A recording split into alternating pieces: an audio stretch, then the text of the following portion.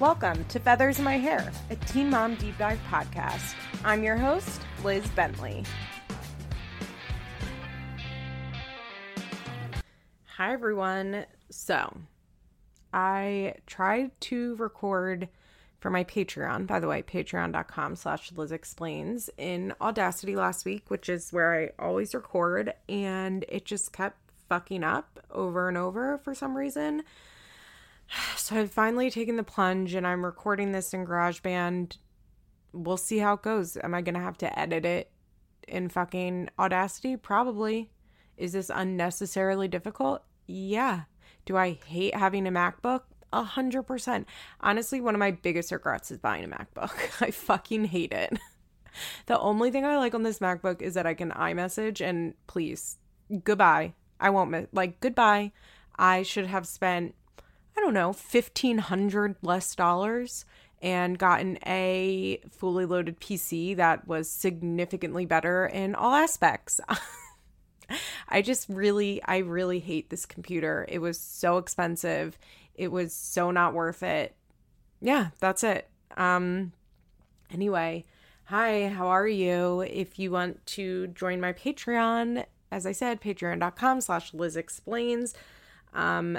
This month I did, well, I guess in January, it's February now, but I did episodes on Grey Gardens with Troy. Last week's episode was just me chatting about YouTube and the new Trisha Paytas drama that's always coming up.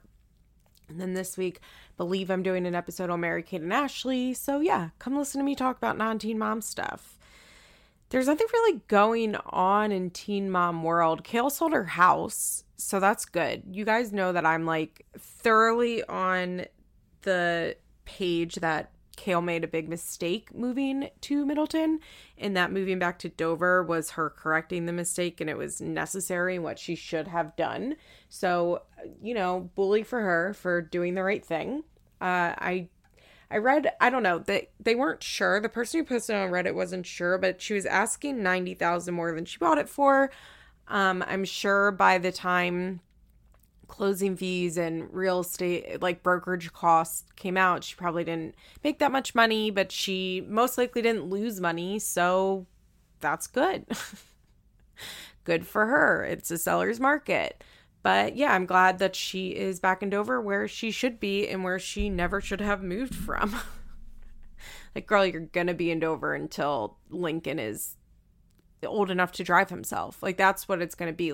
Until Lincoln is old enough to drive himself around, she's going to have to be in Dover unless Javi and Joe agree to move somewhere else with her. I don't know. Maybe they'll all move to New Jersey, to South Jersey, Philly area, because I know V's family, that's what they really should do. Well, I guess Javi's still doing Air Force stuff. He must still work at the base in Dover.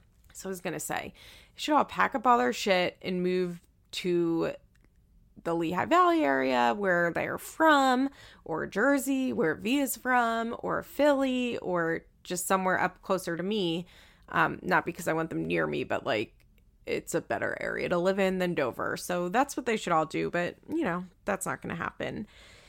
But yeah, I think that's really it for teen mom news this week. I mean, this week was really dominated by talk of this week's episode of OG, which had some stuff go on, shockingly.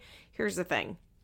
I think people want me to rip into the Edwards. I've seen a lot of people being like, oh my God, I can't wait for you to discuss this week. And I'm just letting you know up front, if you want this to be a podcast where I completely shit on everything that Jen and Larry do, that's not what this podcast is going to be. First of all, you kind of know that's not, well, sometimes it is. Sometimes I rip into people. Oh, one thing. Mac McKee put out an apology, but she didn't even put out an apology. People had DM'd her. So she DM'd an apology, which is hot shit. It's really, really shit. Somebody said that Kale got $840,000 for her house. I have no idea how much she bought it for. So, yeah. I mean, I would have to say how much she bought it for, but I do believe that she meant that she took, she got, what am I trying to say? Sorry, that she made money. My brain is dead. Okay, so Mac McKee DM'd this statement. And then the Teen Mom Shade Room reposted it. I have been personally reaching out to those who were affected and hurt by my poor choice of words and sad lack of education on not knowing how wrong I was. I have no justification of what I said other than I was simply fearful of using black, and I thought colored and woman of color were the same. I'm so sad that I hurt people. Racism is not who I am or what I represent, and her color was not the point that I was wanting to make. But I won't make excuses for myself other than just admitting I was wrong. If you choose to have no respect for me from here on, it was well deserved, but truly in my heart, I'm sorry, I was wrong. Let me tell you why that's a fucking bullshit apology. Because I saw some people be like, that's not bad. And I really believe her that she didn't know. Here's the thing. Yeah, she didn't. Sure. Can I believe that she's so fucking stupid that she doesn't know the difference between colored woman and woman of color? I guess. But that is like the least big problem with her post. Like, here's the thing. Life pro tip. If you're scared of saying the word black, don't make a post ripping apart a black woman, insinuating that she only has the career she has because she slept with married men and that she doesn't deserve to be vice president. Don't do that. Just don't do it. If you're too scared to say the word black, don't talk about black people. I think it's like a pretty simple thing. And I think people want to focus so hard. Well, there's like a bunch of things they want to focus on. They want to focus so hard on her intent, which I don't know how long we need to share. Like, that intent doesn't really matter that much. Like, what matters is the harm you cause. And even if you have good intent, you can still really do bad things. I mean, the road to hell is paved with good intentions. Like, has that not been a saying forever? Like, we know that. Like, we know that good intentions don't necessarily always produce good outcomes. So that's one. Like, I don't believe that, but let's pretend there was a world where her intent was not to offend. Okay. I don't know. Like, what is like determining her intent really matter? But like, okay. Two, I can't stand when people are like, I'm not racist when they are racist, because Mackenzie is racist. She said a ton of nasty shit about Native Americans. And like, specifically, Josh's dad, I believe, is I think he's Cherokee, I think she said. I'm not 100% sure, but like Josh is half Native American as far as I understand, maybe 25%, but I believe his dad is like a tribal member. I don't know if Josh is. And Mackenzie has specifically talked about his aunts being lazy and being on welfare.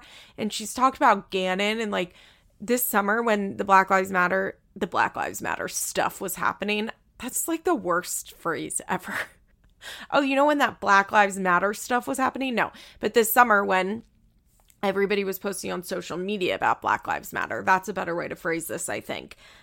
She was talking about how Gannon would be dark because he's Native American. Like, Mackenzie's racist. So one, I would say her intent was to harm, because it's not like she just said, okay, here's where we could talk about intent. If this was just on a post where it was like, this is amazing, Kamala is the first female vice president of the United States, and she said, it's really incredible that a colored woman made it to vice president of the United States. Now, is that a good comment? No, it's not. But I think that's where we could talk about intent, and that's where we could just talk about ignorance, and that's where it's like, okay, let's like hope that she learns from this. But that's not what this post was. Remember, this post was completely shitting on Kamala. It was like making up, I talked about it last week, it was like just completely making up bullshit points about her. Like, it was inaccurate. It was slandering her. It was implying that she only was able to like have a successful career because she slept with a married man, who, remember, that married man had been separated from his wife for over 10 years before they even met. And just insinuating that she doesn't deserve her career because she got a boost up from sleeping with someone more powerful is so gross in general. It's just such a disgusting thing to say. So why are we talking about Mackenzie's intent when it was on a racist post in the first place? Like, we're not just talking about the fact that she said colored woman. It's the context of the entire post. Now, the other thing that I didn't like was that people are just, they're just so eager to forgive her and be like, it doesn't matter. Her intent doesn't matter. Everything's okay. But like, no, Mackenzie shared a racist post. Mackenzie is stupid. And Mackenzie being scared to say the word black kind of like shows everything that you need to know about her, because clearly like she does not spend any time at all trying to educate herself. She does not spend any time at all consuming Black media. She does not spend any time at all with Black people. She probably doesn't know any Black people except for maybe like crew members on MTV. And in my opinion, that goes way beyond just like growing up in small town Oklahoma. Like if she was 14 and this was 2002, like maybe we could talk about this. But like Mackenzie is from a small town, but one, we have the fucking internet. Two, like Mackenzie McKee is famous. She has access to like a wealth of information and she chooses not to educate herself on it. So I don't really care that she's like trying to, I like what I'm saying is like I don't care about her intent, even though like I know that her intent was malicious. And yeah, I just think that Mackenzie is a bad racist person. I do. I think I saw that she had deleted her Twitter because she posted, I guess she posted that and people were calling her out. It might be back up now. I wouldn't be surprised if it's back up now, but I just think she's a piece of shit. I really do. Like, I think Mackenzie McKee is a bad person. Like, that's what it comes down to. And I hate this, like, no racist bone in my body bullshit that she's trying. Anytime I hear somebody say they have no racist bone in their body, I think of, remember, like, Stretch Armstrong? Remember how, I don't know if you were a fucking freak of a child like I was, but I used to, like, cut open toys that had a consistency that was unknown to me. And like if you cut open a Stretch Armstrong toy, it was like this goo. I also had this like Baby Alive thing that had like a skeleton, but then it also felt like a baby. I remember cutting that up. It was like blue gel inside of it. But that's what I think of when people say they don't have a racist bone in their body. Like just like the goo that's inside of Stretch Armstrong is their entire body. But yeah, like I think Mackenzie thinks that she's like really owning up to it by being like, I was scared to say the word black. It's like, okay, so why were you commenting at all? And her fucking comment was about the fact that she didn't think that Kamala deserves to be a woman of color that has made history. Why does she think that she's qualified to speak on that? If you want to hear more about this type of rant, on Patreon this week, I was ranting about Trisha Paytas, a YouTube star who is highly anti-Semitic, but nobody cares because everybody hates Jewish people. And like last week, she just declared like Jerry Seinfeld is my least favorite Jew. And it's like, who fucking cares? Like, you're not allowed to say that. You're not Jewish. Like, you don't get to have an opinion on this. That's fucked up to say. That's anti-Semitic to say. And for Mackenzie to walk around as a white woman and be like, she doesn't deserve it. There are plenty of other women who deserve to make history and not her. Plenty of other, like, women of color that deserve to make history and not her. Like, shut the fuck up. Just shut up. So yeah, I do rip into people on this podcast is how I got here. But in general, I think that my listeners know that I am not a person that likes to just have a negative podcast. I think that I've always made that very clear. I don't like to say I like to look at both sides because kind of going back to like no racist bone in my body talk, I kind of hate like the fallacy of both sides, right? Like because there aren't always I don't know, there's not always two sides to every story. Like we don't always have to look at both sides, but I do find context to be very important. And I do find it I don't know. I feel really fucking sad for Jen and Larry. And I have a lot to say negatively about them and what they said this week, but I hope that I can provide what I think, context for what I think is probably going on in the Edwards family. Obviously, I'm going to be basing this on my fucking opinion. I don't know shit. Also, I think Ryan is a real piece of shit. Ryan sitting there in that Trump hat, like, truly go fuck yourself. But that's just like bare minimum of why I don't like Ryan. Like, I think that Ryan is a real piece of shit. I don't think Jen and Larry are pieces of shit. And I have a lot to say on enabling and the pressure we put on parents and family members of addicts to be perfect. And I don't know, like, I just want going forward, like, if you don't want to hear an empathetic view of Jen and Larry, then I guess just skip this episode. Like, if you just want me to rip into them, like, that's not what this episode's going to be. It's just not. Yeah, I want to talk about addiction and families and why it is so fucking complicated, and also just some of my controversial opinions on like what enabling is and rock bottom, which I think I'm sure I've talked about on here how I don't believe rock bottom is a concept. I think it's fucking bullshit. I think rock bottom is a pretty word that was made up to, I don't even know, like, to make people feel like they understand why an addict would stop. But the reality is the only bottom is death. And I know plenty of people who have gotten sober, like, as a result of consequences that are way less serious than, like, some other things that happened to them. Like, I know a ton of people that, like, hit really bad bottoms, like, had really, really awful stuff happen to them, and they kept using for years. And then, like, one day they get a speeding ticket and they're like, I need to stop. And that's when they go decide to get help. Like, I just think that it's a bullshit concept. It's like a fantasy. Rock bottom is a fantasy that, like, once they hit their bottom, they'll be ready. And that all has to go back to, like, enabling I'm like holding my hands to my throat right now. I don't know what I'm doing, but it all goes back to what I have to say about families and how families handle addiction.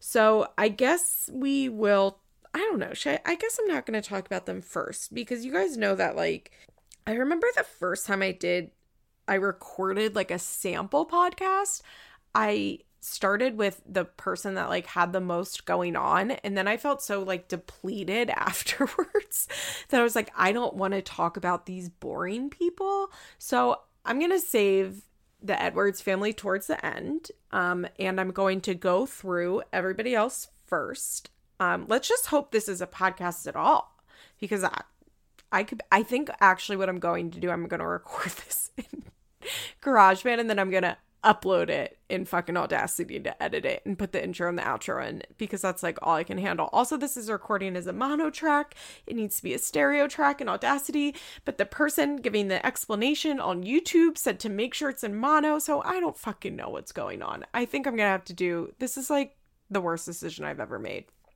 Here's the thing, editing is really hard when you have no idea what you're doing. I'm a self-taught Audacity expert, and I just really hate that it's not compatible with Mac anymore. So anyway, let's take a quick break, and then we will talk about this week's episode. I'm really excited about today's sponsor of Feathers in My Hair, because you guys all know that I love bed. You know, I'm recording this ad from my bed. So when Helix reached out and asked if they could send me a mattress to try, I obviously said yes. My old mattress was comfortable, but just getting way too soft, and I was waking up with back pain every day. I jumped on the Helix site and took their 2-minute sleep quiz, which I appreciated because I'm a side sleeper who needs a firm mattress. The quiz took my specific needs into account when recommending me a mattress. Thanks to the sleep quiz, you know that you're getting the best possible mattress for you. Helix has soft, medium, and firm mattresses, as well as a cooling option for all the hot sleepers out there, aka me. Helix cares about everyone getting the mattress that works best for them and has options for all body types, including plus size. I took the Helix quiz and it recommended me the Midnight Luxe. It's a perfect combo of soft, but still has a lot of support for my back. If you're even thinking about getting a new mattress, you should check out Helix and take the quiz and see what they recommend for you. It comes shipped right to your door. Just go to helixsleep.com/feathers, take their 2-minute sleep quiz, and they'll match you to a customized mattress that will give you the best sleep of your life. Helix has a 10-year warranty, and you get to try it out 100 days risk-free. They'll even pick it up for free if you don't love it, but trust me, you will. Helix is offering up to $200 off all mattress orders and 2 free pillows for our listeners at helixsleep.com/feathers. That's helixsleep.com/FEATHERS. Okay. Let us start. By the way, I just pressed stop. And now this looks like it's oh God, this is a mess, guys. I'm really nervous about this. If this fucks up, like, I don't know if you'll be getting a podcast, because I don't think I could record this again. Let's start with Cheyenne, because she had truly nothing going on this storyline. I think Cheyenne was already pregnant here. Did you guys notice, like, she was wearing a big hoodie? Like, I think she was starting to get pregnant. I don't know what time of year this was. Like, I don't know the timeline of when Cheyenne was filming, but she definitely looks pregnant here. The comments that I have on Cheyenne: one, her friend group is fucking stunning.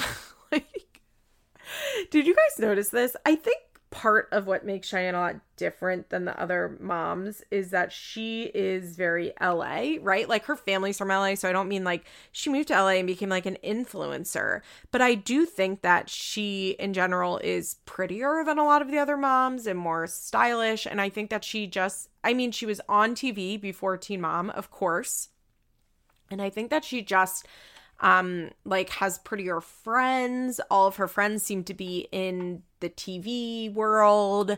Like, one of them, I don't watch the challenge, so I didn't recognize any of them, but one of them was talking about Cheyenne, like they had been on the challenge together and that she knew Corey from the challenge. So I think like a lot of her friends are from other TV people. They do an aerial yoga class together, and I was just like, wow, this is a stunning group of women. I like the fact that Cheyenne has a lot of friends. I've always liked that about Maci. I don't know. I like watching on Teen Mom or in any TV show, like, strong female friendships. I really do like that. I have a lot of really strong female friendships in my life, and their female friendships are super, super important to me.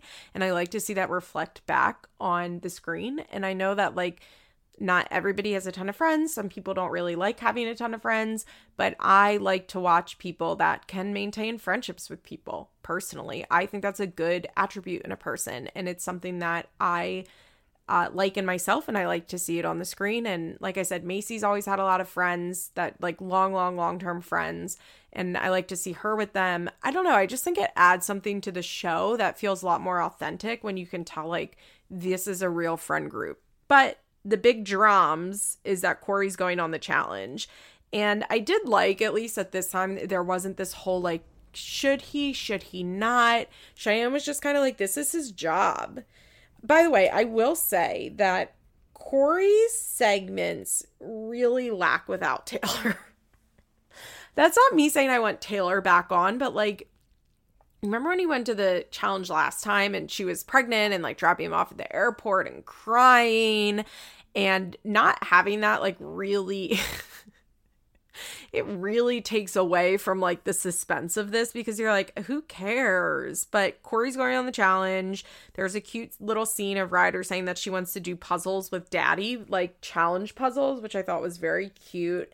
And yeah, that's it. Like, he's going on the challenge. She's possibly going for 3 months. So, okay. There's no stakes for me for that.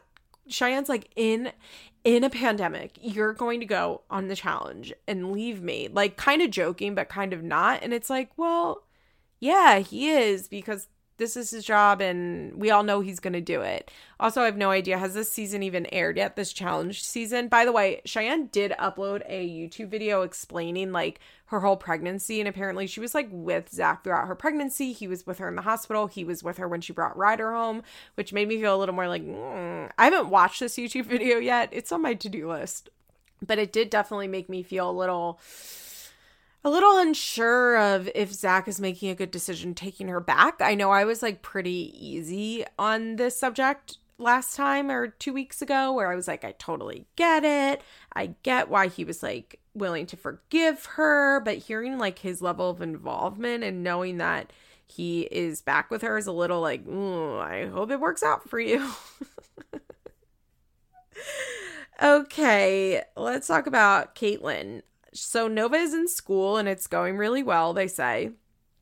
And she's going to get certified in microblading. I guess in Michigan, you don't need to be an esthetician. Esthetician. Is that how you say that? I think I'm like fucking that word up. But you don't have to be one to do microblading. I think in some states you do. And apparently, I think I've looked this up a while ago, but Michigan doesn't have very strong like tattoo regulations.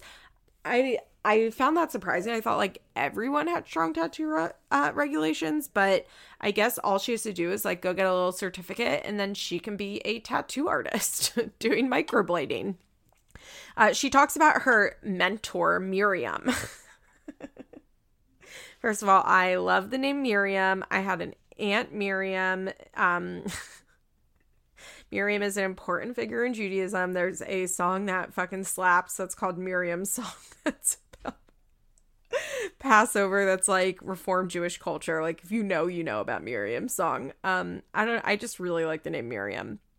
But we find out that what she wrote, I wrote production stopped on TR because, I'm like, what the fuck is this note? They talk about the fact that Tierra Rain, their clothing line has stopped because their manufacturers have moved to just producing COVID stuff, which I found pretty interesting and it made sense. And the reality is like Tierra Rain like could never really be actually successful because of the way that they were doing it, which is a shame because I actually have always had a lot of respect for the way that they do it. Do I think that Tyler is some fucking like fashion maven? No. Do I think most of the clothes they sell are ugly? Yes, of course. But I really like the fact that they like work with local designers. Like they have it manufactured in Detroit. Like they really were not just doing like a fucking sweatshop labor bullshit fast fashion like Chelsea's doing, just like slapping her name on shit that's from AliExpress. By the way, some of the prints that she's selling for Aubrey Says like are straight up being sold on AliExpress, which I knew all of that shit came from Alibaba. Like it's so obvious what it is. Whatever, if you can make money doing that, I guess I'm not going to say I guess good for you, but that is what most of like the fashion industry in the United States is, right? So like I appreciate the fact that Tyler and Caitlin, let's be real, Caitlin doesn't really give a fuck about Tierra Rain, which like, who can blame her? Also, I'm curious about how much Tierra Rain is part of their tax issues, which once again, like, what the fuck is going on with Caitlin and Tyler's tax issues? Please, what is happening? $800,000. I need to know. I deserve to know. I want to know. What if it was all a mistake and they don't owe any money? I mean, of course that's not what happened, but wouldn't that be crazy? Who knows? But I'm like desperate. I can't fully watch their segments and like judge anything they're doing not knowing how they're handling this tax lien because that's such a major amount of debt. $800,000. I won't even make that in my life, right? I mean, I don't know. Maybe, hopefully, how much money does a person make in their lifetime? I don't know, but I would be shocked if I made I don't know. I guess I could make $800,000. Because I'm calculating in my head how long I'm going to have to work till, which by the way, do you ever think about the fact that we're like millennials will be working until into our late 70s? Like we will not be retiring most likely. Already my mom is 61-ish, I think, and she's still working and going to be working for the next couple of years. And my dad is 64 or 5 this year. And he says he's going to work until he's 70. So it's already, getting pushed back a lot. And that's why I'm like not that worried about going to grad school in my 30s because I feel like I'm going to be working for so many more years. Like I'm 32. So I expect to be working for the next 40 fucking years. That kind of makes me want to die when I think about it like that. Like that. If I think too hard about that, like I am immobilized and like cannot move from my bed because it's so crushing. Just the idea of that is so crushing to me. Like I haven't even been alive for 40 years yet and I'm going to have to work 40 more. But maybe, I don't know, maybe I'll make $800,000. Who fucking knows? But it's a lot of fucking money and it's going to take me many, many, many, many years to make. Now, they make a lot more money than I do. They make 10 times. I actually don't know how much they make. They make over $600,000 for this show, I'm pretty sure. Because like when a couple seasons ago, they were saying the OGs were making $500,000. So it had to have go up. I wouldn't be surprised if they're all making around $600,000 a season now. And Kate and Ty are both making that. So I don't know, maybe they can quickly pay it off in a way that I could never even dream of, making 10 times the amount that I do. But I just can't, like, when they're talking about like Caitlyn opening a fucking store, I'm like, what about your tax lien? You know, if I could like have one wish, it would be to see all of the tax returns of all of my favorite reality TV stars. We should have to publish that. Tax returns should be public record. If you're famous, I should be allowed to see your tax return. Like, fuck Trump's taxes, right? Like, well, I mean, not, because I do want to see his full tax returns, but like, truly fuck Trump's tax returns. And instead, let's see Caitlyn and Tyler. Let's see some of the Vanderpump Rules kids, the housewives. I'm dying to know. But Caitlyn is getting certified in microblading. She has no experience.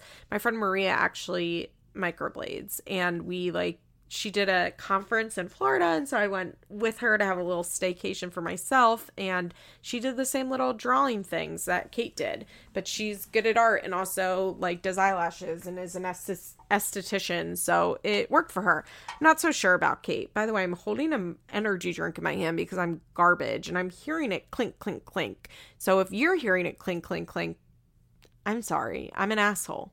I'm not a professional podcaster. What can I say?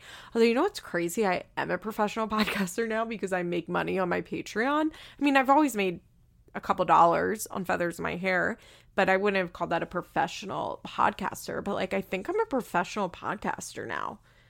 Like, that I do my Patreon. Like, I think I am. Is that crazy? Crazy to me. I want to talk about the face shields that they were wearing. Oh, by the way, Kate's like, I want to find my calling. I've tried other things in the past, and they flash back to the vet tech and the little spoon thing that she was doing. Here's the thing. I really feel for Kate here because I think, I'll speak for myself, but as a child of a lot of trauma, and then, I mean, for me with addiction issues, and I know Kate doesn't have addiction issues as far as we know, but has so much trauma. I think it can be really, really hard for us to create goals. Like, I never could think about my life in the future, and I could like never find goals. And like, I didn't know how to do that, and I still don't really quite know how to do it. I'm kind of like figuring out as I go along, and I'm like, okay, I really like grad school.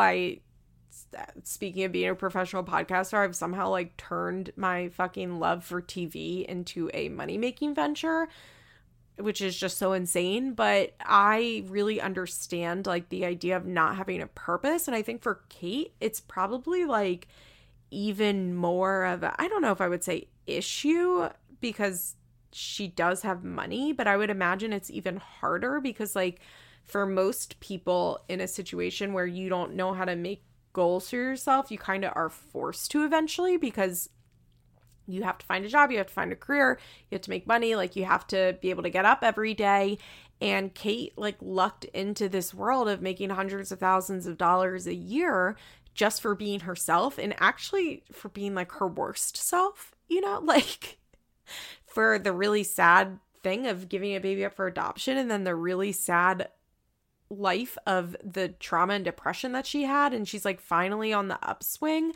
And I think that being a reality TV star like really stunts someone's growth. I've talked a lot about that. I think that it really prevents you from like, you have a lot of struggles being a reality TV star, but it's different struggles than you or I would have.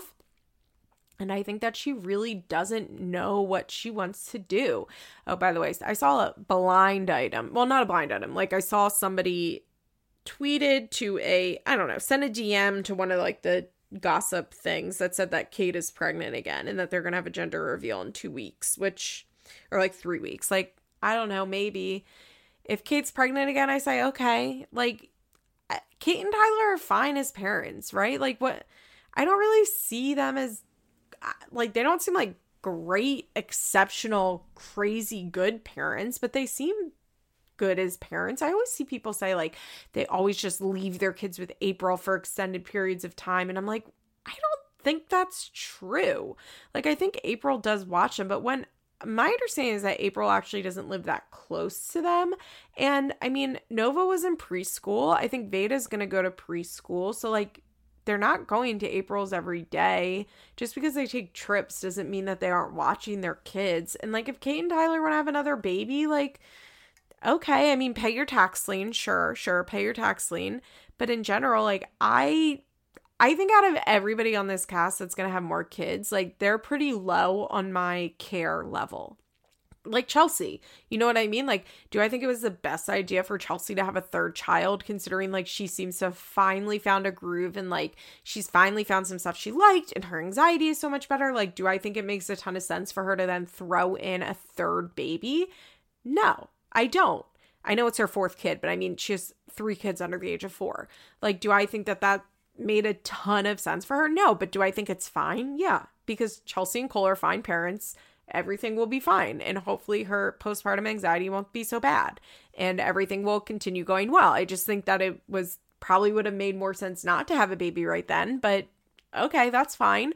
I think if Macy and Taylor got pregnant again, I'd be like, okay, those are like the ones off the top of my head. But like if I found out Leah was pregnant again or Kale was pregnant again or Amber was pregnant again, I'd be like, or Brianna was pregnant again. Who else is on the show? Well, Cheyenne is pregnant again and my care level for that is very low. I just think that like Kate and Ty are fine. And if they have another baby, like, okay. And I know everybody says like they're just having more babies because they're desperate for a boy, whatever. Like, I don't really care. If you want to keep having kids so that you can get a boy, like, what do I care? Okay, like, they're probably not going to have another boy. They're going to have 3 girls. If she gets pregnant again, like, it's going to be another girl. So, that's fine. I don't know. If they are, Mazel Tov. Do I think it's, like, the best idea in the whole world for them to have another kid? No. Do I think that kid will be loved and happy and fine? Yeah, I do.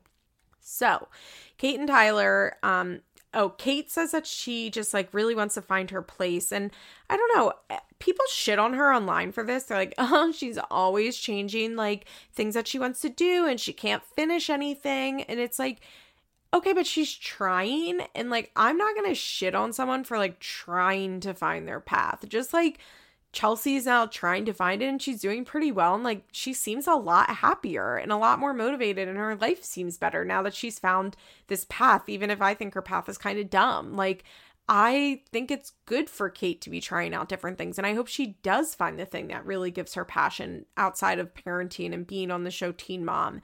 I hope that she does find something that motivates her. I think she dreams too big is the issue. And I think that probably goes back to the idea of like she never really learned to create goals as a child. I think the issue is like, and I think also like her and Tyler having this magic money, right? Like they magically made all of this money, basically. They essentially hit the lottery. Well, not really, because at least lottery winners don't have to like be scrutinized on social media every week. But in general, like they got so extremely lucky making this money. And I think that this probably goes for a lot of them, that I would imagine they probably think in their heads that they like really deserve that money and they're really successful because of that money. And I think that they have a warped view of like what it takes to run a business or what it takes to like be a professional in the field that you want to go into. And Kate like is getting the training, and her and Tyler are already like talking about how they're opening up a shop, and Kate says she wants to do it because there's no one in their area doing microblading, which like, cool, great. But like maybe what you should do is find somebody who is a tattoo artist and bring them in and have them be like the head person. And it's like, why do you need to open a business already? Like, why don't you just like learn to do microblading for a couple of years and like get good at your craft? I think that's where Teen Mom really fucks with Kate and Tyler's head, that they like really think that once they get an idea that like they should just execute it and do it and that it will be successful because they've been successful. But what they're not considering is that their success is like totally by luck, like totally by luck. And I think that they just have this like false idea of what they should be doing. And I think it's really great that Kate is doing this microblading, but as far as opening a business, it's like, take a breath.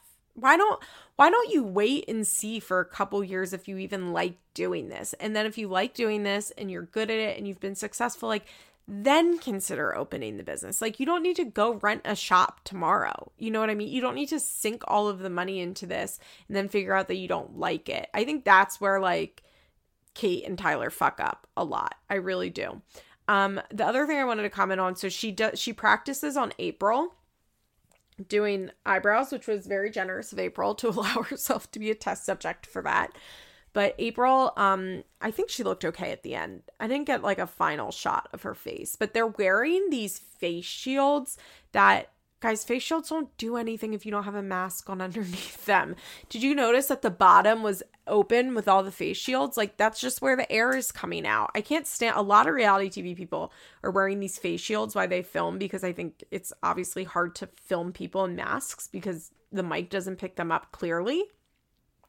Face shields don't do anything. The point of a face shield is to like cover your eyes, not to like prevent air from coming out of your nose and your mouth like a mask is. Like, a face shield should be worn with a mask. Like, I've seen people traveling wearing face shields and a mask, and like, yeah, that makes sense. That's what they're for. They're not a substitute for a mask. And I kind of feel like I'm going crazy when I see people wearing them. But I also feel like I'm going crazy most of the time because like I'm the only asshole here that still is wearing a mask and not going places. That's not true. In Pennsylvania, everyone wears masks. Even I was like in Walmart yesterday, and I didn't even see anybody's mask down like under their nose. Like, everybody here, it's honestly rare that I like see somebody with their mask under their nose. Like, everybody here wears masks, and I'm really fucking grateful for that. But I feel like so many people are just like totally living their normal lives. And I'm waiting for that vaccine. Governor Tom Wolf today tweeted, he was like, even if, he said, vaccine distribution is being controlled by the federal government and supply is like we have a very low supply. So even if you qualify for the vaccine, you probably can't get one. Like, I know that's true, but to see it coming from the governor on Twitter, you're like, that makes me feel great. Like, I feel really confident in this. Also, Philly had all this drama that they put, I don't live in Philly, so I wouldn't be getting a vaccine here anyway, but Philly put in charge of like a lot of vaccines in the city of Philadelphia, this fucking nonprofit that was started by this like young wonderkin who is running this nonprofit as a startup, and he's a Penn grad and he's fancy and cool. And then that nonprofit like overnight switched to being a for-profit agency and didn't tell anybody. And when the state found out, they like ripped their, they took back their contract because they can't give contracts for COVID vaccines to for-profit agencies, I guess. And all of these people had already had their first shots through that agency and had second shots lined up, and they just took all the vaccines from them overnight, essentially. And all of these people who had appointments lost their appointments. People who had, their second booster that they needed to get, like, suddenly didn't know where they're supposed to go. It's just such a mess. It's such a mess. But, just give me that vaccine. I can't wait. I truly can't wait to get it. My grandma got it. My grandma's fully vaccinated now, I think. But, which is good, because she had COVID over Christmas. She almost died, but she didn't. She's still kicking, 91 and still kicking hard. And apparently, I guess, they gave her the vaccine. Well, one, we know that antibodies don't last forever, but they were, like, I guess it would help with any lingering symptoms, they're thinking. So, yeah, hopefully, Biden gets some shit together and we get the vaccine and I can travel again. I just hate the face shields. I really hate the face shields. Tyler and Kate do have a little talk about their future, and Tyler says like, well, I want to help with the shop and I can do Kate's like, you can do the bookkeeping. And I'm like, does Tyler know how to do bookkeeping? I mean, it's like not that hard if you get a program that helps you do it, but like, it's also not that easy. Like, does Tyler know how to do that? I mean, based on their taxes, no, he doesn't. Okay, let's talk about Mackenzie McKee, who really didn't have much going on in this episode. Like, I think for Mac McKee, this was really a like transition episode. Basically, she gets the job offer to move to Florida, which, by the way, is such a funny recreation because the guy just calls her up and he's like, so, like, we're really interested in pushing things with Body by Mac. So would you be willing to move to Florida? It's like, that's definitely not how this went down. But she decides she's going to move to Florida. She tells Josh, and Josh is like, okay, have fun. Like, that's great. I hope you do well there. I will say, I was really happy with her family's reaction to this. I was kind of surprised. I thought they'd be a lot shittier, and her sister seemed supportive. I mean, they had questions, of course. They're like, well, is your husband staying here? Are you sure this is what you want to do?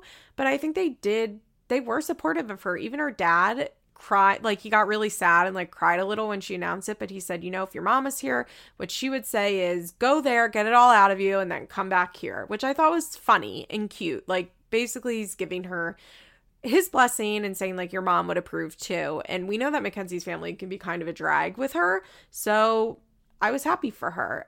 It was sad that like it was Gannon and Bronx's birthdays. I guess they're very close. So they did a birthday party and Josh wasn't there. And I did feel a little sad for her because like it's the first birthday with the boys without her mom, and most of the family can't be there because of COVID stuff. Although I don't think her family cares that much about COVID, to be honest. And then Josh isn't there either. I was like, oh, that's pretty bleak. Like she has a pretty bleak life going on. But we do know that Josh goes to Florida with her. So I actually am looking forward to seeing how that plays out. What I'm kind of guessing is Mackenzie made it seem like when she went to Florida, she drove on her own. But I think that Josh I think like the day before, Josh was like, okay, I'm going to come. And then he came. And I think that's probably how their relationship works. It's so unhealthy. God, the fact that she like didn't get that fresh start that she really should have. God, they just need to break up. Okay, so Amber, Gary, and Christina are getting along well, and she's been living in a rental house for 15 months, which is actually, some girl on Reddit was like, somebody had posted a picture of Amber's house, and she's like, I don't think she watches the show anymore because, like many of you probably don't watch the show and you just listen to the recap. I don't think she watches the show anymore. And she was like, hold on, is that Amber's house? Because I walk past that house every day. You can literally see my apartment complex in this picture. And she found out that she, like, from her window, you can see Amber's house. Like, they are 50 yards away from each other. She's like, I walk by this house every single day walking my dog. That's crazy. Imagine if that happened. Imagine if you just, like, found out that one of the Teen Mom girls lives across the street from you. So that was a funny little happenstance. But her rental's an hour from Gary's house, which put a lot of more question marks on the fact that Gary was going over there every day. Every day he was driving an hour away to see her and then an hour back. That's far. And Gary and Christina have this idea. By the way, also Christina goes, I'm just glad we can be out here. They have to wear masks where Amber is. And I'm like, do you guys not wear masks?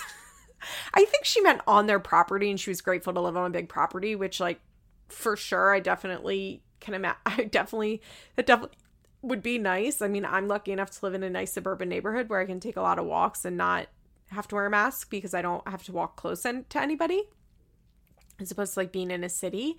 But the way she said it made it sound like they're not wearing masks in the store, but hopefully that's not correct. So they have this idea. Gary comes up with it, but Christina's okay with it, that they are going to build a modular home for Amber on their property. I think their property is big. Like, I think it's a bunch of acres. I don't know, maybe 15 acres. I'm just guessing. I don't actually know how big it is.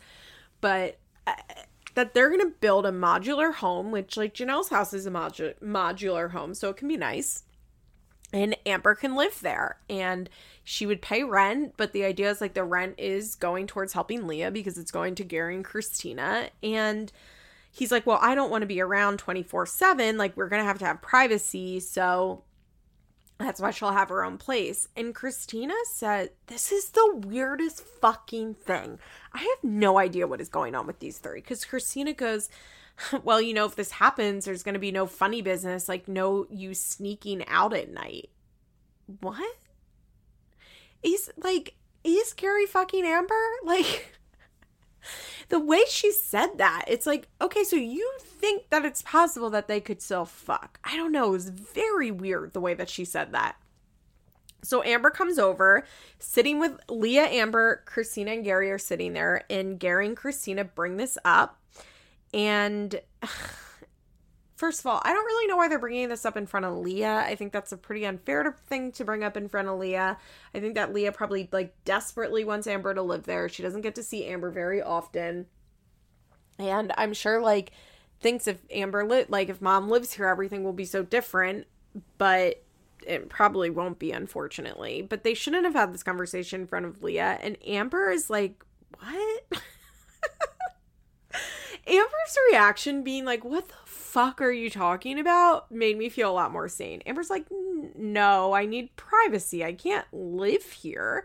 And Gary's like, no. You'll have your own place. I do think a big reason that Amber doesn't want to live closer to them is because she doesn't want to see Leah all the time. I know that sounds awful, but Amber's not interested in being a mom. She's not. She can say she is all she wants, but she's really not. And I think that it would be a lot harder for her to justify not seeing Leah if she not only lived on their, lived near them, but lived on their property. I don't know if Leah or Amber, is conscious of that. I don't know if she would verbalize that even to herself. She definitely wouldn't say it out loud, obviously, to MTV, but, I don't even know if, I think it's subconscious. I think that on purpose, Amber does not live near Leah, because then that justifies her not having to parent. And if she does live there, she's gonna have to answer a lot more questions as to why she's not as involved, because I don't think her parenting is gonna change. It's also just a very bizarre idea. It doesn't make any sense. She should not do it. She does not seem to want to do it. And then Amber's like, but I wouldn't have any privacy. And Gary goes, well, I wouldn't want you having every Tom, Dick, and Harry over. And Amber's like, I don't have them over. But once again, it's Amber, you're a grown woman. No, you don't need to be justifying who's coming over to the father of your child, your ex-boyfriend. It's so weird. Christina makes a joke that if they get divorced, she'll get this half of the land and Amber can have that half of the land. Leah's like, well, I need you to live within walking distance. And Amber's like, well, why don't you give me a couple months to think about this? Which made me laugh, because that's a pretty long timeline. I mean, of course she shouldn't just impulse move in with them. Well, she couldn't, because they're gonna have to build something there. But her being like, let me think about it for a couple months. Not just give me some time, but give me this long period of time to think about it. Amber makes a joke. She goes, oh, this is turning into Sister Wives. That really made me laugh. So after this, we get a scene of Christina visiting Amber at her house. She brings over pumpkin pie and baked goods. I'm wondering if this is after Thanksgiving. And she's asking how Amber feels about the offer. And Amber's just like, look, I don't know.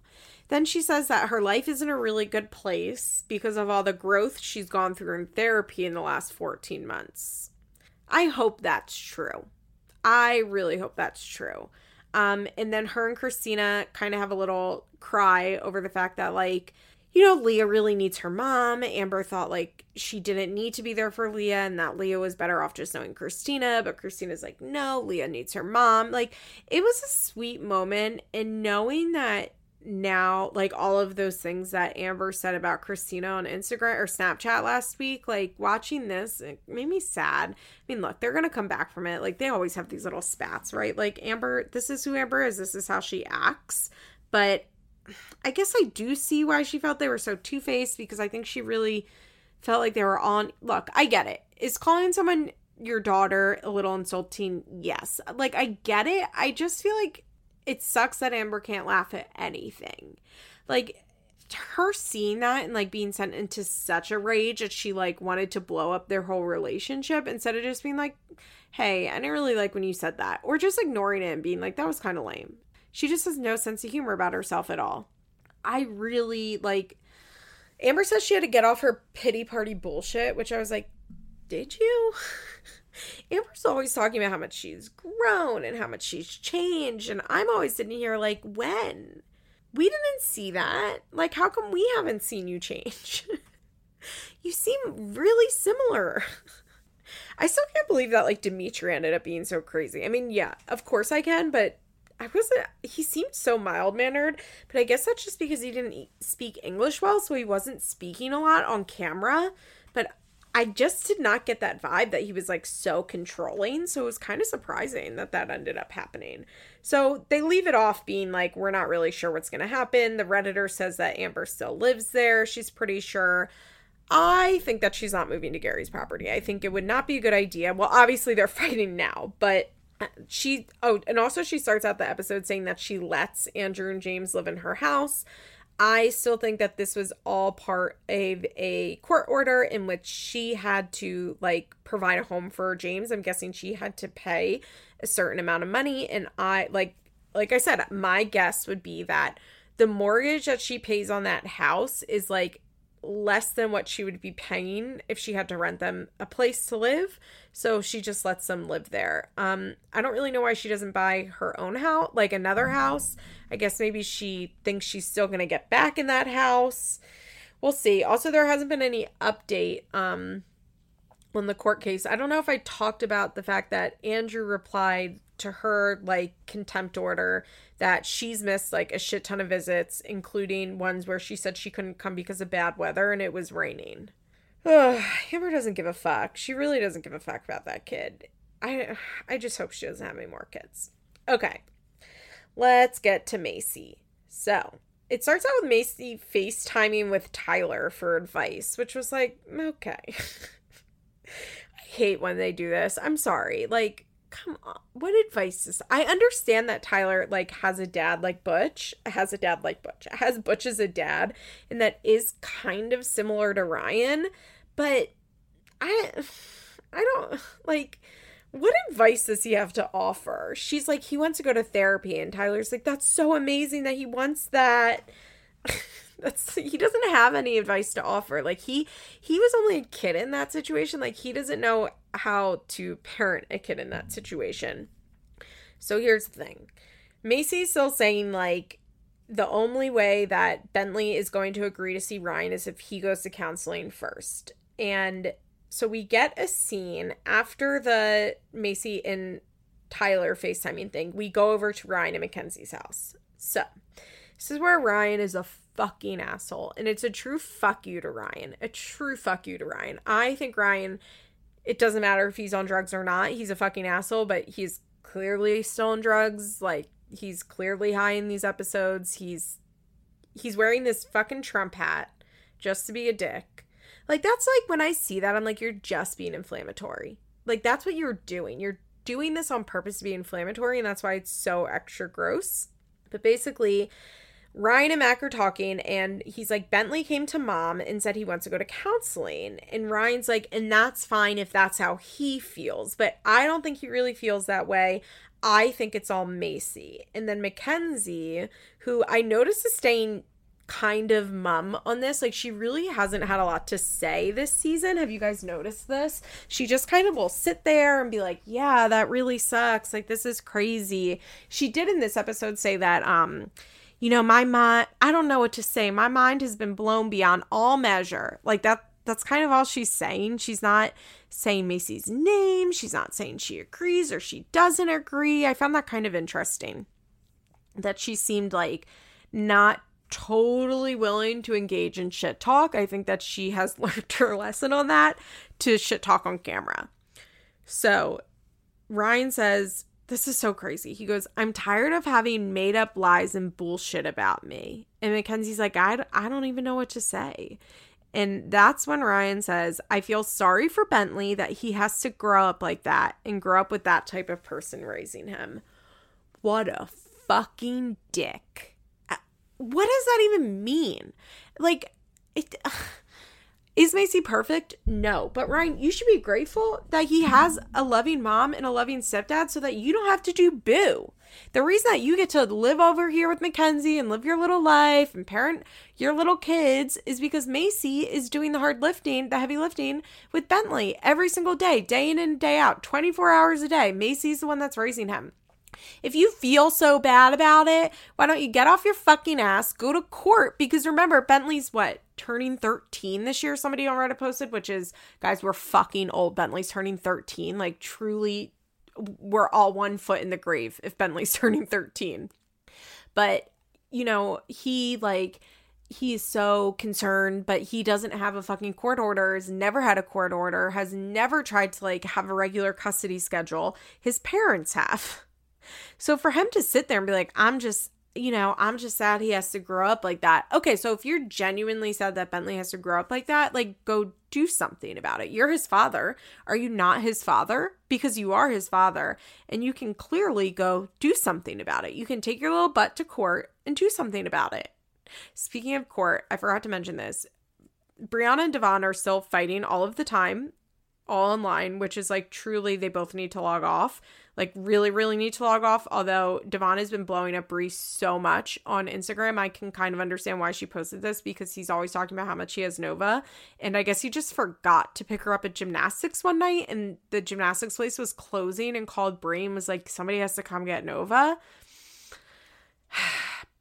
Devon's mom gave an interview to The Sun. Devon's mom, yeah, who refuses to come on camera, gave an interview to The Sun and claimed that she helped raise Nova.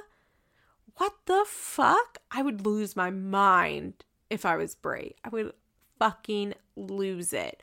I'd be so mad because even Devon has admitted that his mom was not there.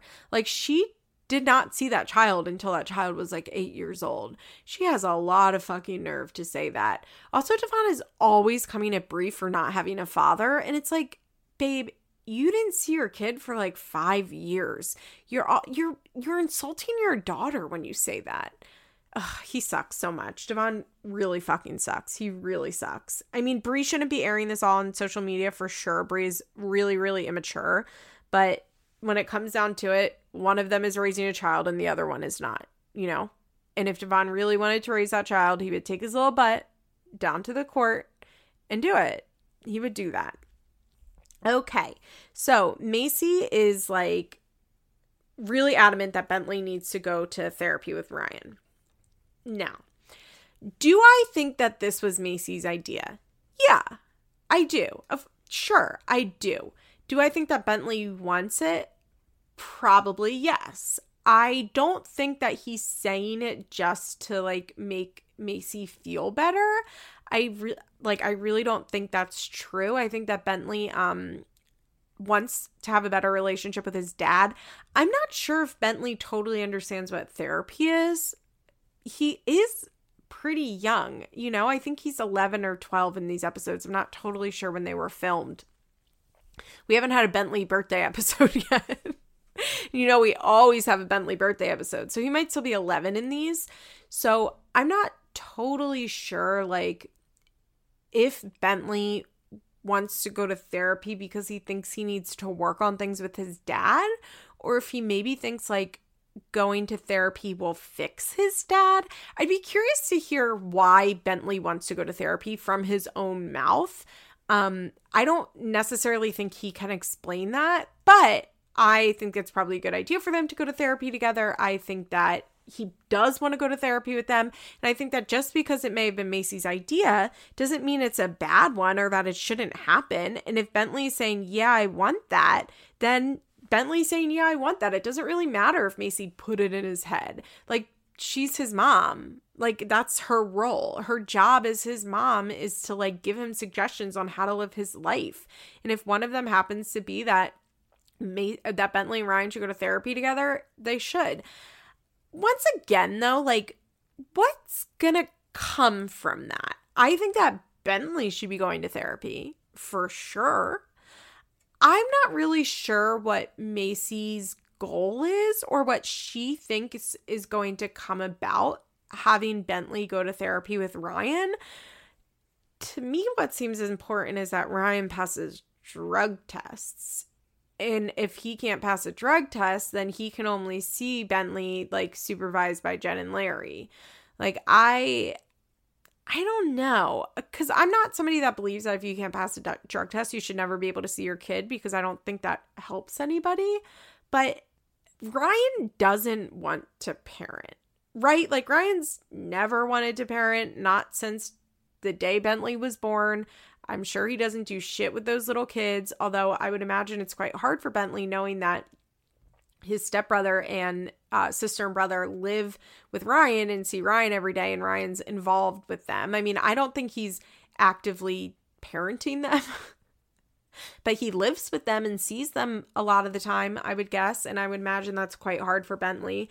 But I guess I'm not sure, like, what they want the outcome to be, because Ryan, like, agreeing to go to counseling won't mean that he, like, wants to suddenly be a parent. I don't know, like, what I would like to hear Macy explain, like, what she thinks the outcome would be from Ryan and Bentley going to counseling together. I kind of feel like if we're making wishes, right? If we're making wishes on what would happen, which is basically what Macy's doing right now, this would be what I would want. Ryan can pass drug tests. Ryan and Bentley spend an afternoon together here, an afternoon together there. They slowly start to spend more time together. He's able to go over there for Sunday to play with his little siblings, and then they're able to build a relationship with sober Ryan. Because, like, that's the only way they're going to have a relationship. And I guess maybe, like, I feel like what would work better would be for that to happen, and then they start to go to counseling once they've been able to, like, develop a new bond, and then they can talk about, like, what happened, how we're feeling, how do we move forward, how do I feel now versus how did I feel then, as far as, like, going to therapy together. I think that is what should be happening. I think obviously Bentley should probably be going to therapy on his own, just like his therapist ends up recommending. I think that he probably has a lot of really sad issues having to do with Ryan, which really sucks. And I really feel for little Bentley. Poor little Benny. Like, he is such a sweet little kid. It makes me really sad. Like, Bentley's a 12-year-old boy. And, like, the fact that he gets on camera and is like, I want to go to therapy with my dad. Like, he has to feel like shit for that. 12-year-old boys are not open and honest with their feelings, most of them. And, like, Macy even says, like, Bentley's not very, like, forward with his feelings. So for him to, like, be willing to speak on it on camera, to me, shows that he's probably really upset about it, which really, really just gets my heart. But, like, as long as Ryan is, well, there's two faults. Because I was going to say, as long as Ryan is using, he's not going to want to be an active dad. But, like, I don't think Ryan wants to be a dad to Bentley. I think that's the hard truth that they're all going to have to accept. And I think that's really fucking sad. But it's the truth, and it has been the truth. And, we can say a million things about Chelsea, but I think Chelsea has accepted that Adam doesn't want to be a parent. I think it hurts her and it's sad, and she wouldn't like that to be the case. But I think Chelsea knows that Adam is not interested in parenting Aubrey, and he's never going to be interested in parenting Aubrey, and it's never going to change. And I think Macy, like, still holds out this little nugget of hope that Ryan will get sober and then, like, magically want to parent. And I do think there are cases where somebody can be in inactive addiction and, like, totally disconnected from their kids, no interest in being a parent, and then they get sober and they are. But I think what happens more often is that a person who's an addict wants to be around their kid but can't be because, one, they're not allowed to, or two, like, their lifestyle unfortunately doesn't permit them to spend a lot of time with their child. And by that, I mean they have to spend their whole day, like, getting money and getting drugs, and they maybe don't live near their kid, but at least, like, in their heart, they want to be with him. Like, it's causing the same amount of damage, but, like, in their heart, they want to be with them. So when they get sober, they're able to parent, or able to try and parent, because they have that desire. But I don't really think the reason that Ryan doesn't want to parent Bentley is because of drugs. I think he's just a fucking dickhead, and he doesn't want to parent Bentley. And I kind of thought Macy accepted that, but I guess she hasn't. Jen and Larry clearly have not accepted that. They've never accepted that. And we'll talk about that in a minute. But I just, like, what's going to happen if they go to therapy? Magically, like, Ryan's going to be like, I'm so sorry, I love you so much, I want to be your dad, because I don't really think that's ever going to happen. It's not going to happen with the little kids. Ryan's just a dick who doesn't want to be a dad, but is a dad to a lot of kids. I'm glad. Basically, Macy calls and makes him an appointment, and the therapist is like, here's the thing. I need to see just Bentley. I don't feel comfortable bringing Bentley and Ryan in. And I was like, thank God. I was really glad when the therapist said that. I thought that was a really good sign that the therapist wanted to talk to Bentley first by himself. I definitely think that like it's really hard to be successful in a family counseling, whether that be relationship or like parent-child counseling, when you're not like doing your own therapy. I think that's very difficult because usually the issues that are causing strains in relationships need to be worked out in therapy because they're your own issues, and then you come together in the counseling, the marriage counseling or whatever, to work on the issues together. Like, I just think most people need their own individual counseling if they're in a situation where they feel like they need family or relationship counseling. Because there's a lot of shit in ourselves, right, that we have to work on with ourselves. And that's why they usually say, like, if you're in marriage counseling, you should have your own therapist where you're also doing the work there, because that's not like really what a marriage therapist is for. And I think that's also not what like a family therapist is for. Like, well, this guy's obviously a family therapist, but what I mean by this is like, I would bet that this therapist is aware that like Bentley has probably a lot of issues in relation to his dad emotionally neglecting him his entire life. And what's important is like giving Bentley coping skills for that and giving Bentley a healthy outlet and like letting him have a space to work on that, where he's like a judgment-free space, and having like a trusted adult who he can talk to about it, that it's not his mom or his grandparents or his stepdad. And I don't think that you accomplish those things if Ryan is in the room. And I think that's what the therapist is suggesting. So, you know, that's what they decide to do. Bentley says he's okay with going, even though Ryan won't be there. I just am really impressed with Bentley in this whole episode. I think, like I said, a 12-year-old boy that's willing and wants to go to therapy really just makes my heart ache, because things have to be really fucking sad. Really sad for him, even if Macy put it in his head. And, you know, Macy has this conversation with Bentley that is basically like, well, what are you going to do if your dad doesn't agree to come to therapy? And Bentley's like, well, you know, I don't have my hopes up. And Macy's like, I know. But like, it's still going to hurt you if he doesn't. And Bentley's like, yeah. And I think that's another reason that like, it's important that Bentley's going to therapy on his own, because like I said, I'm not so sure Bentley knows what therapy is. And I think that he would really like, it will really help him to be with a therapist and have a therapist like talk him through, like, this is what happens if your dad doesn't come. This is what happens if your dad does come. These are the type of outcomes we want. What do you want to happen? And like a trained professional that knows how to do that with him. Okay, so Bentley goes to therapy, and Macy's like, just be honest with the therapist about it. Just, you know, be honest with the therapist. And so Bentley goes in. I was glad to see the cameras did not follow him. We'll get to that follow-up call in a minute. Okay, so now we go to Jen and Larry's house. So Larry is on one in this conversation, I would say. I don't mean like drunk, but he's like keyed up, if you know what I mean. Like, he is ready to talk about this, ready to give their point of view. Bentley basically says, you know, at the end of the day, we still want our relationship with Bentley to be normal. Fair. Totally sure. They have not seen Bentley in a month. And Larry agrees. I want us to get together. I want us to go to counseling. I actually really think, fuck Ryan, get Macy, Larry, and Jen and first get Macy, Larry, and Jen in a room together for counseling, then bring Bentley in. Like, they're the people that need to go to counseling together because they're the people that she co-parents with. I think that would be some really successful family therapy if they could get all of them in a therapy session together. So this is when Jen, you know, so Larry thinks that Ryan needs to be honest and to try and help Bentley understand about what's going on.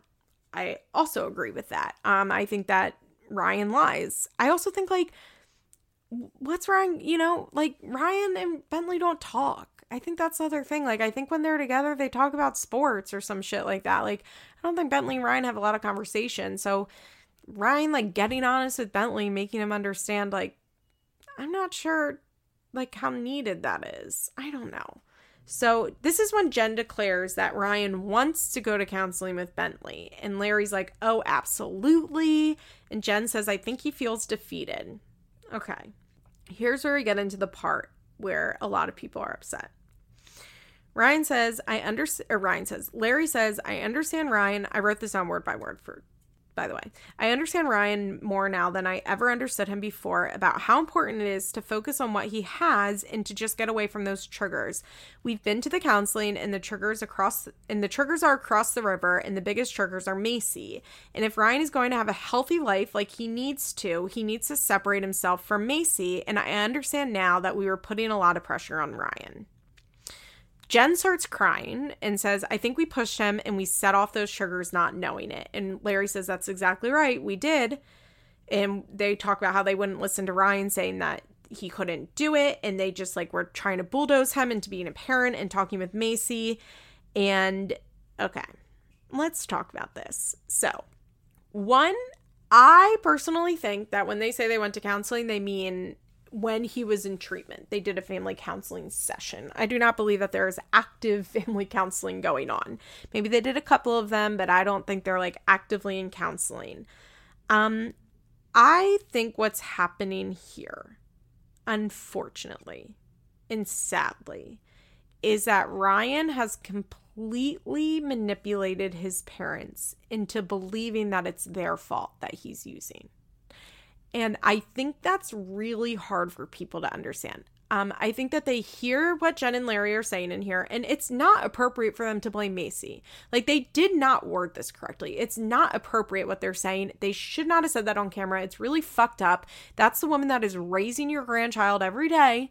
Like, for them to phrase it that way is really, it's incorrect. And I think that the Edwards would really benefit from actually going to counseling so that the therapist could walk them through why this is fucking bullshit.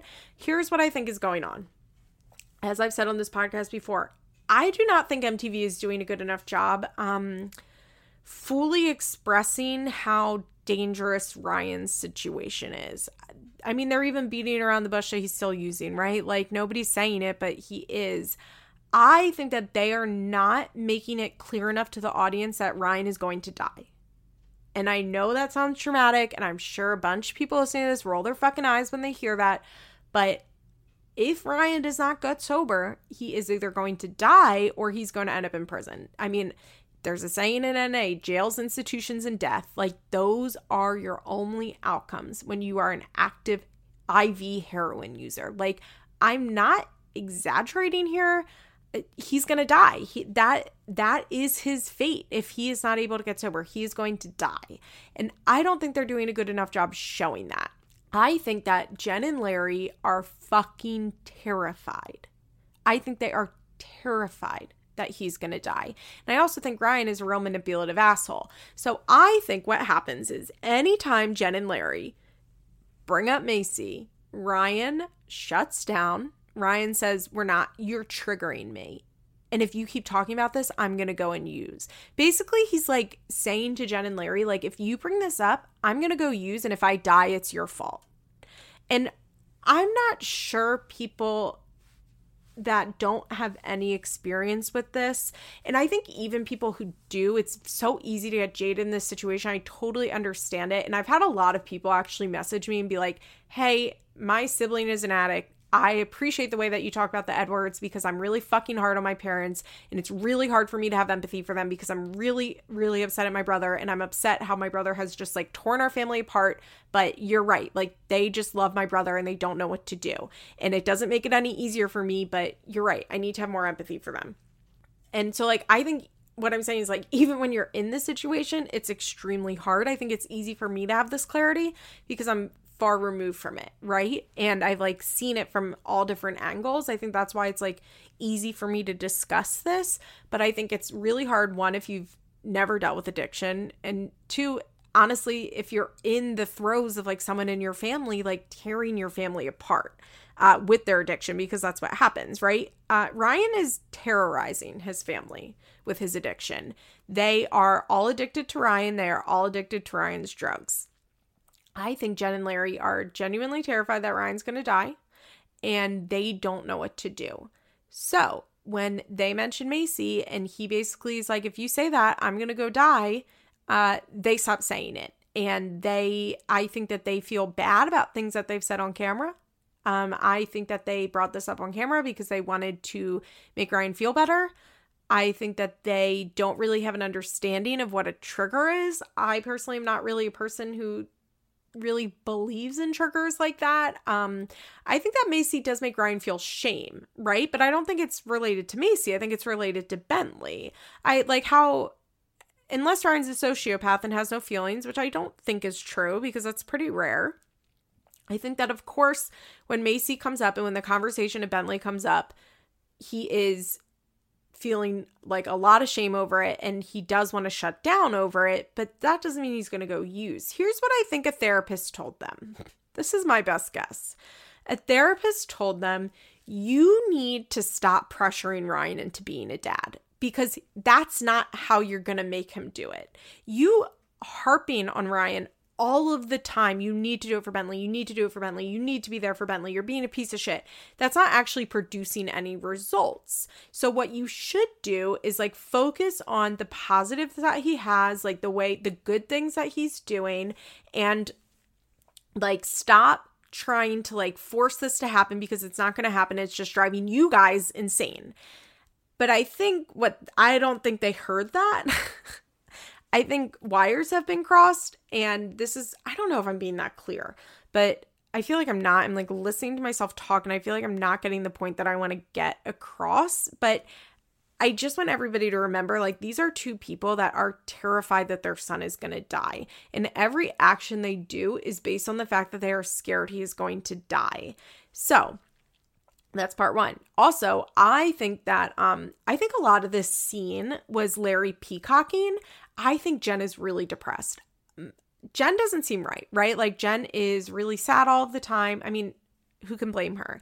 I think that Jen is really depressed, and so her only, like, outlet is probably the little grandbabies. I think she's probably with the grandbabies a lot, and I think that Larry, like, sees that, and that brings her a lot of joy. So he's kind of, like, peacocking around, like, sucking up to Ryan via MTV cameras so that, like, they don't lose access to the kids. I do think there's, like, a point going on there. When it comes to enabling, I'm not so sure I believe in enabling. Now, bear with me. I kind of think it's bullshit to accuse people of enabling, because the reality is a drug addict is going to use whether you enable them or not. It's just the truth. I have seen so many people die who had not talked to their parents in years, who were not being enabled by anybody. And guess what? They still fucking died. They still used. Do you know how many people like end up in rehab because their parents are like, we're done. And then they leave and go get high again. Like, I don't think that enabling as we talk about it in common language is totally real. I think the issue is that puts the onus on the family member and takes away from the addict, because the problems are a result of the addict. Now, what I do think is a problem is that when you are doing the activities that we look at enabling, what you're really doing is hurting yourself, and you're allowing your life to be terrorized by somebody else and their addiction. Like, that to me is the biggest issue, and I don't think we talk about it like that. And yeah, it is easy to be like, they're enabling Ryan, and if they said that if they didn't put up with Ryan's bullshit, he would stop. But like, I don't think that's true. And I've seen a lot of people be like, they're going to enable him to death. And I just think that's fucked up. If Ryan dies, it's because he's a heroin addict that won't get sober. That's it. Like, that's the reason that he's going to die. It's not because Jen and Larry are like feeding into his bullshit. What's happening as a result of Jen and Larry feeding into his bullshit is that they are in such an unhealthy place. They are unhappy. I guarantee you. I know they're like coming on here being like, things are great with us and Ryan, but they're not. They're letting their lives be controlled by Ryan, his addiction. They're hurting themselves. And instead of us, like, I think instead of being like, you need to stop enabling him because you're going to kill him, because, you know, as I've shared on this podcast a million times, I said that to my friend's mom once, and she said, this is my daughter. It is not your right to tell me anything that I have to do. I don't believe in that, and I'm not going to do that. And I said, okay. I think what we need to look at is like, how is this affecting your life, and how do you make your life more manageable, and how do you make it so that your life is not terrorized by an addict? And that's really more Al-Anon thinking. They need to be centering themselves and not Ryan. And that's my problem with like all of this talk about the Edwards and the enabling and how they're so awful for enabling Ryan, and they're going to be at fault for Ryan dying, and that like he's still sick because his family lets him be sick, and blah, blah, blah, blah, blah. I don't think that's true. I think what's happening is that Mackenzie, the children, and Jen and Larry are all just fucking miserable and live a really fucking miserable life and a really miserable existence as a result of this. And I'm not saying that like cutting off Ryan would make them less miserable, but I think it would allow them to live lives that don't have to center around Ryan and his addiction at all times. I think that's probably what's going on now. I also think that like they need to come into reality. They need to not say this shit on camera blaming Macy. I think that if they had this conversation and they said this, look, us forcing Ryan to parent Bentley, it's not fucking working. It makes him upset. We get into a fight. He goes out and uses. It's not worth it. We're not going to do that anymore. We understand that like that is not a productive way for us to spend our time. So instead of that, we're going to focus on his marriage and his children that he is able to see. And we're going to encourage him to go to therapy with Bentley. But beyond that, we can't do anything. And we understand that not doing we understand that our actions are not going to suddenly make him a parent. And honestly, we wasted a lot of fucking time doing that. And I really regret spending so many years shoving it down his throat and trying to force him to parent, because it didn't work. And all it did was cause conflict between us. And I don't want there to be conflict between them. I think that's what they should have said. I think bringing up Macy was despicable. I think it was really inappropriate. I think it was a misuse of the word trigger. I think it's a weaponization of Ryan's addiction against Macy, which I don't think is fair. But I think that they are buying into Ryan's bullshit. I think that's like what needs to stop happening. And I just don't really like the word enabling. What I want to see from Jen and Larry is to stop buying into Ryan's bullshit. And to be like, Ryan, it's not Macy's fault that this is going on. But okay, we don't need to talk about this anymore. You know what? Instead of being like, okay, we don't need to talk about this because it's Macy's fault. Like it's obviously not that subtle of a difference, but like they can have the same outcome without like buying into his delusions. But I want to emphasize, like, this is not why Ryan gets high. Like he does, like Matt could kick him out. Jen and Larry could kick him out. And guess what? Like he'll go find a place to use. And then what? He'll be living on the street getting high? Okay. That's what's going to happen. Because that's what happens every fucking day. People have this, and this all goes back to the rock bottom of it all, right? Where like if Mac, Jen, and Larry just stop enabling Ryan, like he's going to hit rock bottom and he's going to get sober. Okay, but what if he dies before that happens? Because that happens a lot. People die using. And what if he hits a really bad bottom, but he still doesn't want to get sober? Then what? I'm not trying to defend Jen and Larry because I don't think they're acting correctly. I just, I really don't like the way they spoke about Macy, and something else Larry said that I'm going to get to in a second. I really don't like the way they spoke about Macy. I really don't like it. It really upsets me how much Jen is internalizing his addiction. Hearing Jen crying, being like, and we forced it for so long, like, what Jen is saying is like, Ryan has told me it's my fault that he uses and I believe him. And that's fucking sad. That is really fucking sad. That really is truly upsetting that she feels that way and she believes it. And this is another reason they need to stop feeding into Ryan's bullshit, because when they do that, they're hurting themselves. Jen needs to be at her own therapist and probably at Al-Anon meetings where she can learn, like, I have no control over his behavior. It's actually not my fault that he's an addict. The fact that he continues to use is not my fault. I was not perfect, but that doesn't mean that I have to take on the blame for him being a heroin addict. Of course, that's easier said than done because that's his mother and she loves him and they've always been too permissive of him and always been spoiling him. And I think that they could take a stand now and stop spoiling him and stop being so permissive is bullshit.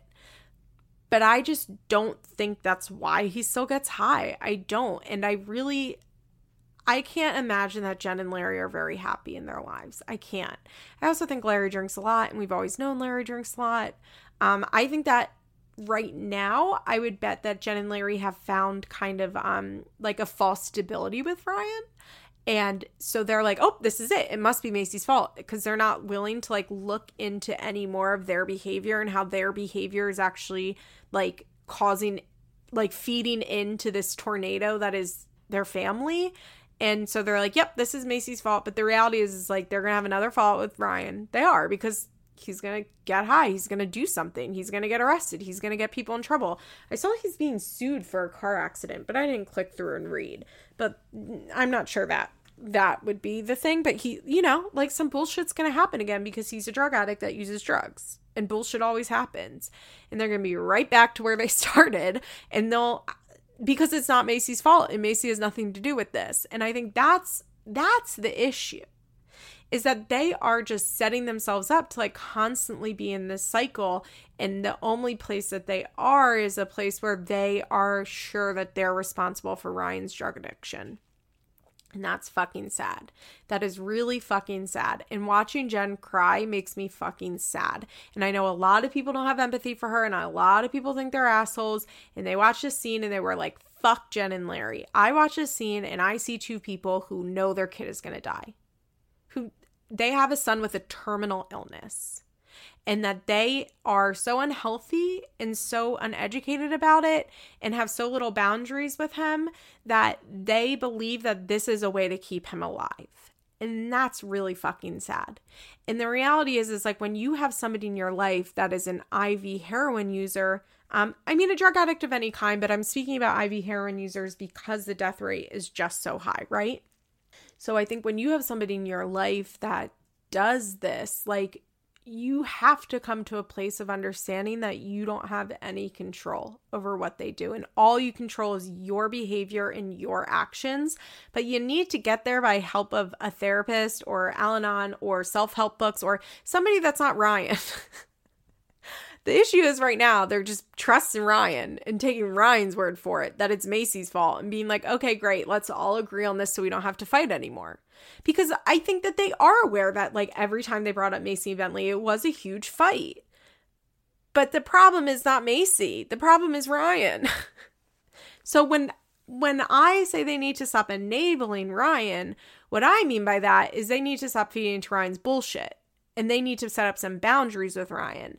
And they need to let Macy and Bentley know that they support them. And that Bentley can come over here and Ryan's not going to be here. And we understand why Bentley can't be around Ryan. And we get it. And we're willing to go to therapy with you.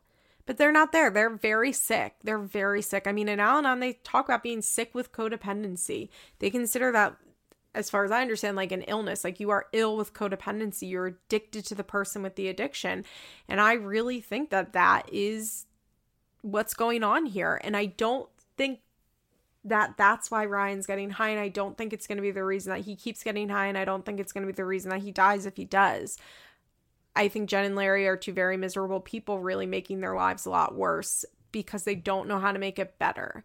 And I also think that like they don't necessarily want to make it better because I think that where they are now means that they can see Ryan all the time, and they can spend time with the kids, and they can pretend like everything's okay, and that's an easy place to be. And I think that when they do start doing the work, if they hopefully start to do it, they're gonna realize that like more boundaries have to come have to come forward.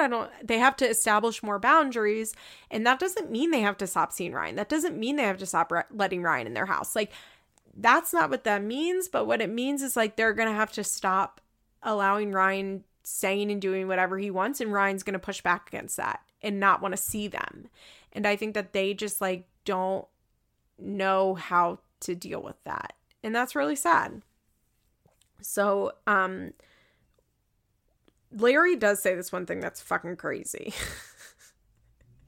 He says that he said to Bentley, this is what Larry says he said to Bentley. He said, "I love you more than anything in this world. You're my first grandson and I'll do anything for you. If you think that I'm ever going to give up on my only son, then you're sadly mistaken." What? You said what to an 11-year-old? What? What the fuck?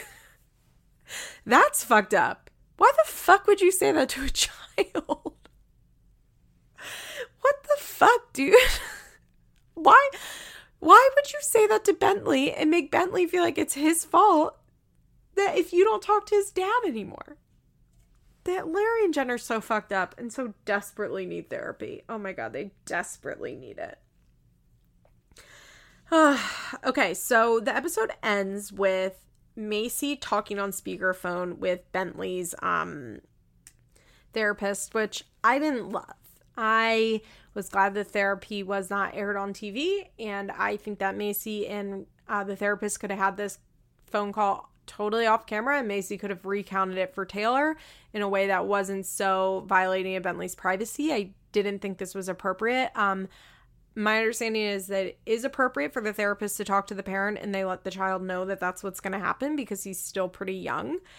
But I just did not like that this was filmed at all. I did not like it. It made me uncomfortable. I don't think that's fair to Bentley that Macy talking to his therapist is on TV.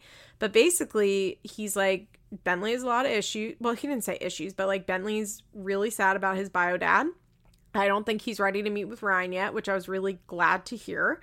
And he says, you know, my main concern is that Bentley really feels neglected by his father and he doesn't know what to do about it. And obviously, he keeps saying his biological father, which I found interesting because I wonder if in therapy, Bentley was talking about Taylor like as his dad.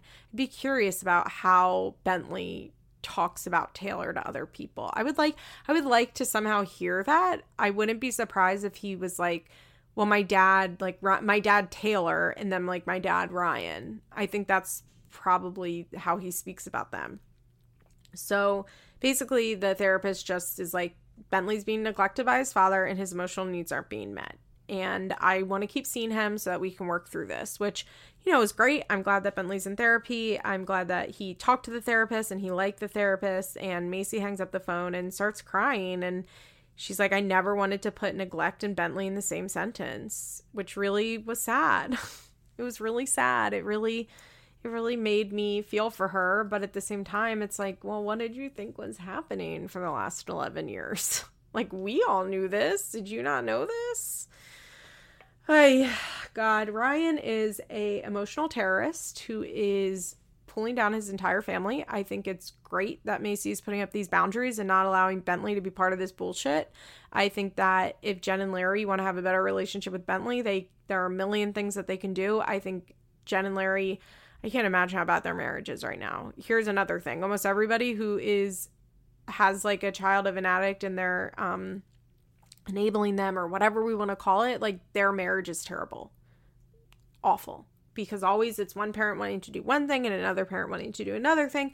Just the stress of it is so hard for a relationship. And I can't imagine Jen and Larry's is in a great place right now. I just really, really hope that they realize that it doesn't have to be this excruciating, and it's still going to be really hard because their child is an IV heroin user, and that's not going to change until Ryan decides it's going to change. And, you know, they can't fix that, but they can make things a little less shitty. And I hope that they do decide to make things a little less shitty. As far as Mackenzie, I don't fucking know what that girl is doing. When it comes to Mackenzie, like, is Mackenzie enabling Ryan? Yeah, just the way that Jen and Larry are enabling. I don't know if I love the word enabling here, but like, does Mackenzie need to break up with Ryan? Yeah, I'm pretty sure she does. I mean, mostly for the safety of her children, right? If Ryan's actively using, he shouldn't be around those kids. Is he like left alone with the kids? Does he drive with the kids in the car? I don't think that like you need to leave a partner because they're an active addiction, but I think that it is almost impossible to be a happy person and be a fulfilled person and love yourself if you're in a relationship with an addict. And I say that with full experience. Your entire life becomes them, and your entire relationship is about the addiction. And I don't know. I don't really see Mac getting there. I think Mac is like, well, what is she going to do? You know, is she going to leave him? I don't think so. I'd be pretty surprised if Mackenzie left him. I hope she does. And once again, it's not so that like Ryan will get better. And like if Mackenzie leaves Ryan, like he's going to be better. Like, no, that's not how it's going to work. But Mackenzie will be better. Those kids will be better.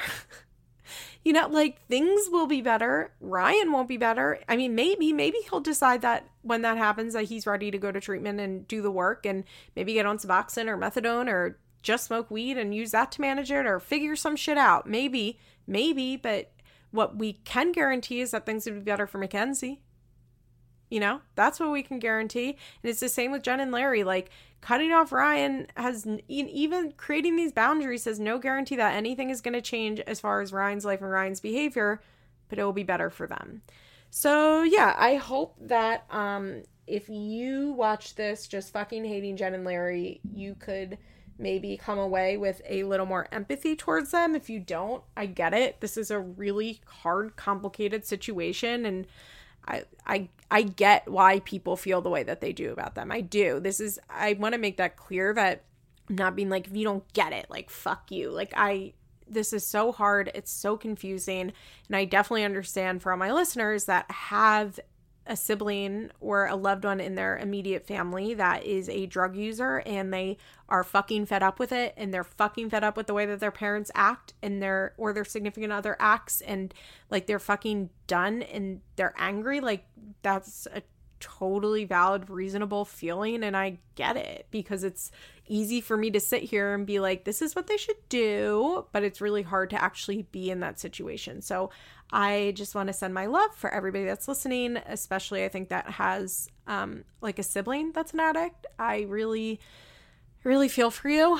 I would imagine that this episode is really fucking frustrating to watch, because the Edwards may remind you of your parents, and it sucks. It really sucks, but kind of my same advice that I have for Jen and Larry is like, you can only choose what you're going to do, and you can only be responsible for your behavior, and you're the only one that can make changes for yourself, and it doesn't have, you get to decide how you want to participate. So that's it for this week. I hope everyone has a good week. I will talk to you next week. Bye.